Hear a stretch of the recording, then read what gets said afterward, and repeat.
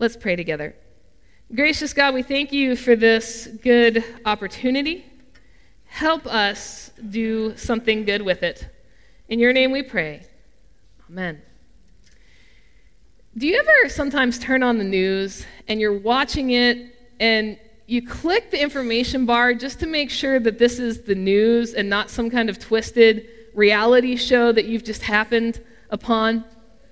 It seems as though there's just a lot of things going on in the world today that are spiraling out of control.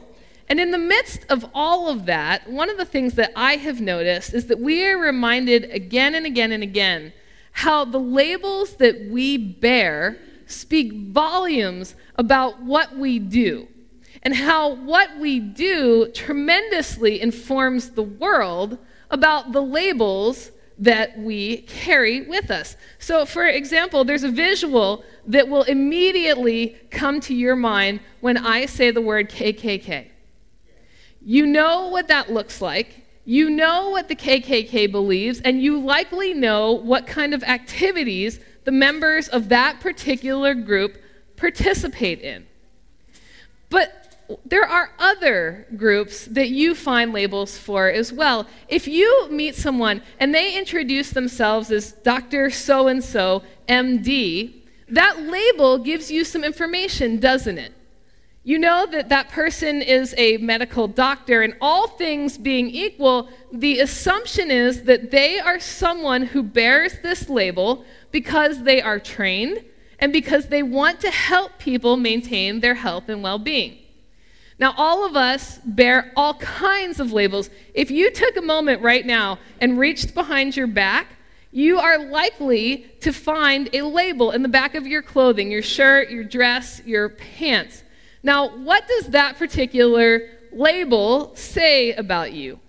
For some of us, it may say something along the lines of, this is what I had to wear this morning, right? And for others of us, it's, my wife bought this and I will be wearing it until I die. But there are others, you saw in the news this week, cannot even believe that this made news, but on social media, right, someone connected with the government, not who works for the government, but is married to somebody in the government, decided to put up a picture of herself, and she hashtagged every major label that she was wearing because the message she wanted to send out was, I have money, I have money, please look at me. Because there are times when we want that tag to show, right? We want to make sure everybody knows that we have something that's important. In my middle school years, I had to have a pair of tree-torn sneakers. They look like this. Sung says they look like little old lady shoes. But I had to have them. And I wore them everywhere because that's what all the cool kids did, kind of like the kids wear Vans today, same general concept. And I wore them even when it didn't make sense to wear them, just so everyone would know that I have them. And one of those times when it didn't make sense was on a confirmation trip to Baltimore City. And so we get down there, and our group is working on an abandoned lot, clearing away some dilapidated construction remnants. And you might already be thinking, oh, those are white shoes. This probably is not a smart idea. That is nothing compared to the moment when I stepped on the rusty nail that went right through the back of the sole of my shoe and into the bottom of my foot. And at first, my first thought was, my shoes. My shoes. These are expensive shoes, right? And then I had the throbbing in the back of my foot, and my white tree torn started turning red, and I realized that I was going to have a problem on my hands. Two major thoughts on the drive home back to my parents. One, and I said this to my father repeatedly, I would rather lose my foot than have to go get a tetanus shot. And two, Mom and Dad are going to kill me for ruining these very expensive yet extremely trendy shoes that everyone else was wearing. And by the way, everyone else was going to notice that I was no longer wearing my shoes. So labels at times are very important to us, whether we want to admit it or not. And do not think for one instance that those who create labels do not have a vested interest in those who wear their brand.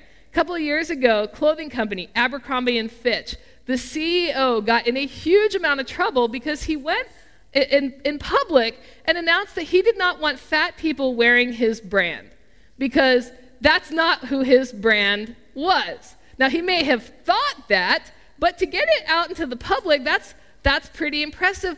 The truth is, people do care who represents their brand. So today I want you to think about a label that many of us in this room would say we bear. And that label is Christian. Now, what does that mean and what does it look like? And are we representing that label well? Christian does not mean that you have the superhuman ability to get yourself into church every Sunday morning. It does not mean that there was this time once back in 1983 where you went to a Bible study. To be a Christian means that you are a follower of Jesus Christ. Now, what does that look like? If you ask some people, they would say that means that you are a Republican. And if you ask others, they would say it means that you are a Democrat. Now, here's the crazy thing about this. Jesus was neither a Republican or a Democrat. And I know that this is going to be hard for us to hear sometimes, but this is a truth. It turns out that Jesus wasn't even an American, right? Right? But that's hard for us to hear because somewhere along the way we have conflated our politics and our religion to be the same thing. So let's start by saying that to be a follower of Jesus is not the same thing as the political party that you affiliate with or the country that you live in. Now, that doesn't mean that Jesus did not engage politics, because he did. He was very clear that we render unto Caesar what is Caesar's. You pay your taxes. He was respectful of those in political power, but he did not hesitate to stand up and call them out when it was necessary. But Jesus' primary identity was not his politics. And truthfully, if following Jesus was all about politics, then governments all over the world would have to admit that they are way, way, way, way off track. To follow Jesus means that we go wherever he goes, and sometimes that's to really cool places. Sometimes that's down to the river to baptize believers, or going to weddings where Jesus is going to turn water into wine. But many times, Jesus went to places where most of us, if we're honest, left to our own devices, are not going to go on our own. He went to where the poor, the neglected, the abused, the possessed, the selfish, the self-righteous, the landowners, and the sharecroppers were. He went to those places where many so-called Christians today would politely not speak about the horror of such places in public, but in the privacy of their own home would talk about how no one in their right mind would ever go to such a place. In many ways, being a Christian is far, far less about what happens in here and far, far more about what happens out there in the world. Of course, out there is scary, especially lately, and yet somehow far too many of us seem to be taken off guard by the whole thing, almost surprised at this. Well, that's contrary to Peter's words to us this morning. Beloved, do not be surprised. He can't be any more clear. Do not be surprised at the fiery ordeal that is taking place among you to test you, as though something strange were happening to you. But rejoice insofar as you are sharing in Christ's sufferings, so that you may be glad and shout for joy when his glory is revealed. If you are reviled for the name of Christ, you are blessed, because the Spirit of glory, which is the Spirit of God, is resting on you. Now, Peter reminds us that there is going to be struggle and there is going to be suffering both in the world and on a personal level. And here's the news. Peter wrote this long before there was a White House. So for those of you that are thinking, see, the struggles that we're currently having right now, right, it's irrelevant because Peter wrote this long before that. And those of you that were panicked, right, 2 or 3 years ago, Peter wrote it long before all of that. He said it was coming, both in the world and on a personal level. So we should not be surprised by this because we know that Jesus suffered. The cross that many of us wear around our necks is not an ornamental decoration. It is a symbol of suffering and shame.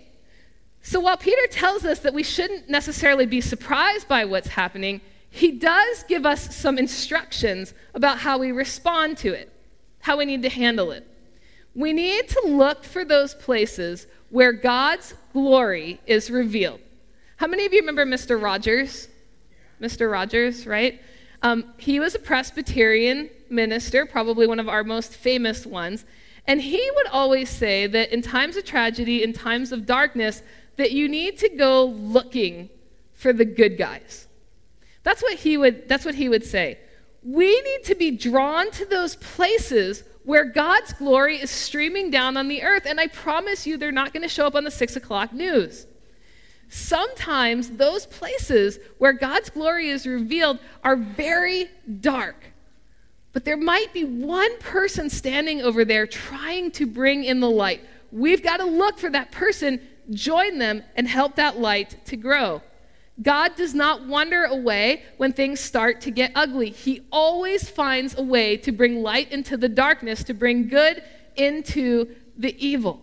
And so our job, Peter says, is go looking for that.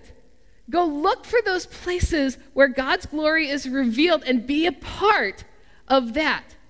Now, Peter warns, though, that there's probably going to be a cost to following Jesus, to standing up and bearing the name of God that is pure and holy, that it's probably going to cost you. It's going to cost you in judgment of others, possibly in friendships or employment, conceivably your personal well-being. If you have never experienced the slightest discomfort from being a Christian, then you are doing it wrong. You are, because following Jesus runs against the culture. Yesterday, Maria's birthday party, I'm standing there watching a wildlife rehabilitator pull out a 10-foot python, lays it down in front of the kids, and he's explaining how you're going to pet the python. I don't know if you all have a lot of experience with petting pythons, but as a general rule, what you do is you have to pet towards the tail, right? We're going to pet towards the tail, but these are 5-year-olds, so we're going like towards the head. Do you know what happens when you go the opposite way, right? It's discomforting for the snake. It does not feel very good. They do not like it. If you are not experiencing the discomfort of rubbing against the norm, then it's time to really decide, am I following Jesus at all? If it is super, super easy for you all of the time to be a follower of Jesus, something is probably off. Now, it's one thing to stand on your faith and to follow Jesus to the point of going against the norm. But there are some things, Peter says, we are not going to do. We're just not going to do them.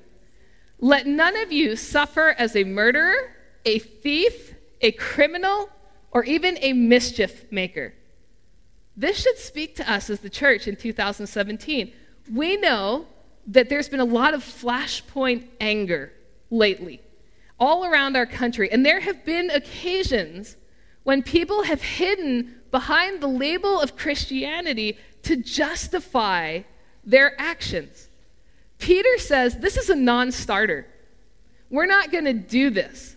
The first two things Peter talks about, murder and theft, I think they're pretty self-explanatory. We don't need to cover them. But let's hone in on the last two. Being a criminal or even a mischief maker. Because that seems to be where we're having the greatest problems.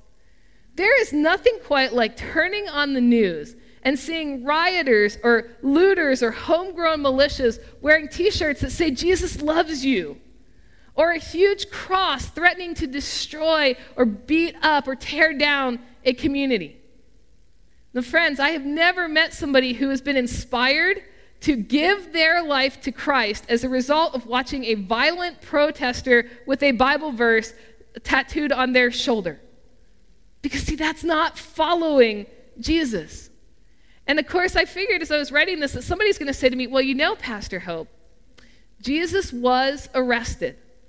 He was a criminal. No, he wasn't. Because when he was arrested, even Pilate couldn't figure out why. He'd done nothing wrong. They had to make up charges against him.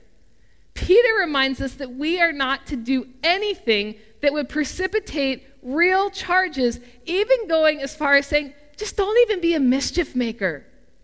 Don't do that. Why? Yet if any of you suffer as a Christian, says Peter, do not consider it a disgrace, but glorify God because you bear this name. We cannot murder, steal, commit any crime, even create mischief, because if we do, we tarnish the name, the label that we carry. In your baptism, you were given the name Child of God. You belong to the Creator. You represent the kingdom of God out in the world. And if you represent the kingdom of God out in the world, you also represent the King, Jesus Christ. So let me ask you this. Do you live your life in such a way that if somebody looked at you, they would have a positive impression of Jesus Christ? Think about that for a minute. If somebody looked at you, just looked at you and your behavior and the way that you do things and the way that you say things, would they have a positive impression of Jesus Christ? Are you somebody who complains constantly? Who is negative about everything? Who simply cannot wait to share their pessimistic opinion with everyone? Do you think that inspires the joy of Christ that you have so clearly not communicated? If you go on national television and you spew out hate and vitriol towards a group of people who are not like you while quoting the Bible, what kind of image are you presenting about the one who you follow? One of the reasons that you've heard so many clergy across the country, big churches, little churches, everybody in between, get so vocal in recent weeks, it's because we've been pushed to the point of having to defend who we are as followers of Christ because there's far too many people running around who are doing harmful damage to the name that we bear with our lives. And so if we stay silent, then we're complicit in saying that these individuals, yes, they absolutely represent who we are as people of faith. But they don't. They don't. And so therefore, we can't remain silent. We're not a clothing brand or an automaker or an airline. The name that we bear has eternal ramifications. It gives us our primary and ultimate identity. You don't just go pick another airline or get a different type of shirt. What would you say if someone ran around Bradenton saying grossly false things about you or your family that go against the core of who you are? Would you let them do that? No, of course not. So we can't treat our faith any differently. For as Peter wrote, the time has come for judgment to begin with the household of God. And if it begins with us, what will be the end for those who do not obey the gospel of God? And if it's hard for the righteous to be saved, what will become of the ungodly and the sinners? So because God's already on top of that, therefore, let those suffering in accordance with God's will entrust themselves to a faithful Creator while continuing to do good. It's really hard to do good if you're going to commit murder and theft and make mischief. It's hard to do good. Follow Jesus Do good, love God, bear the name well, because you represent the creator of the universe, and there is no greater name. Let's pray together. Lord God, we confess that labels help us to identify those who are like us and those who are different from us. They help us to judge. They help us to make sure that we know where we stand in relation to the world. But Lord, we pray that you help us to bear one label, child of God. And because of that one label, help us to change our behaviors, the words that we speak, the ways that we interact with others, so that they bring glory and honor to you in all that we do. In your name we pray. Amen.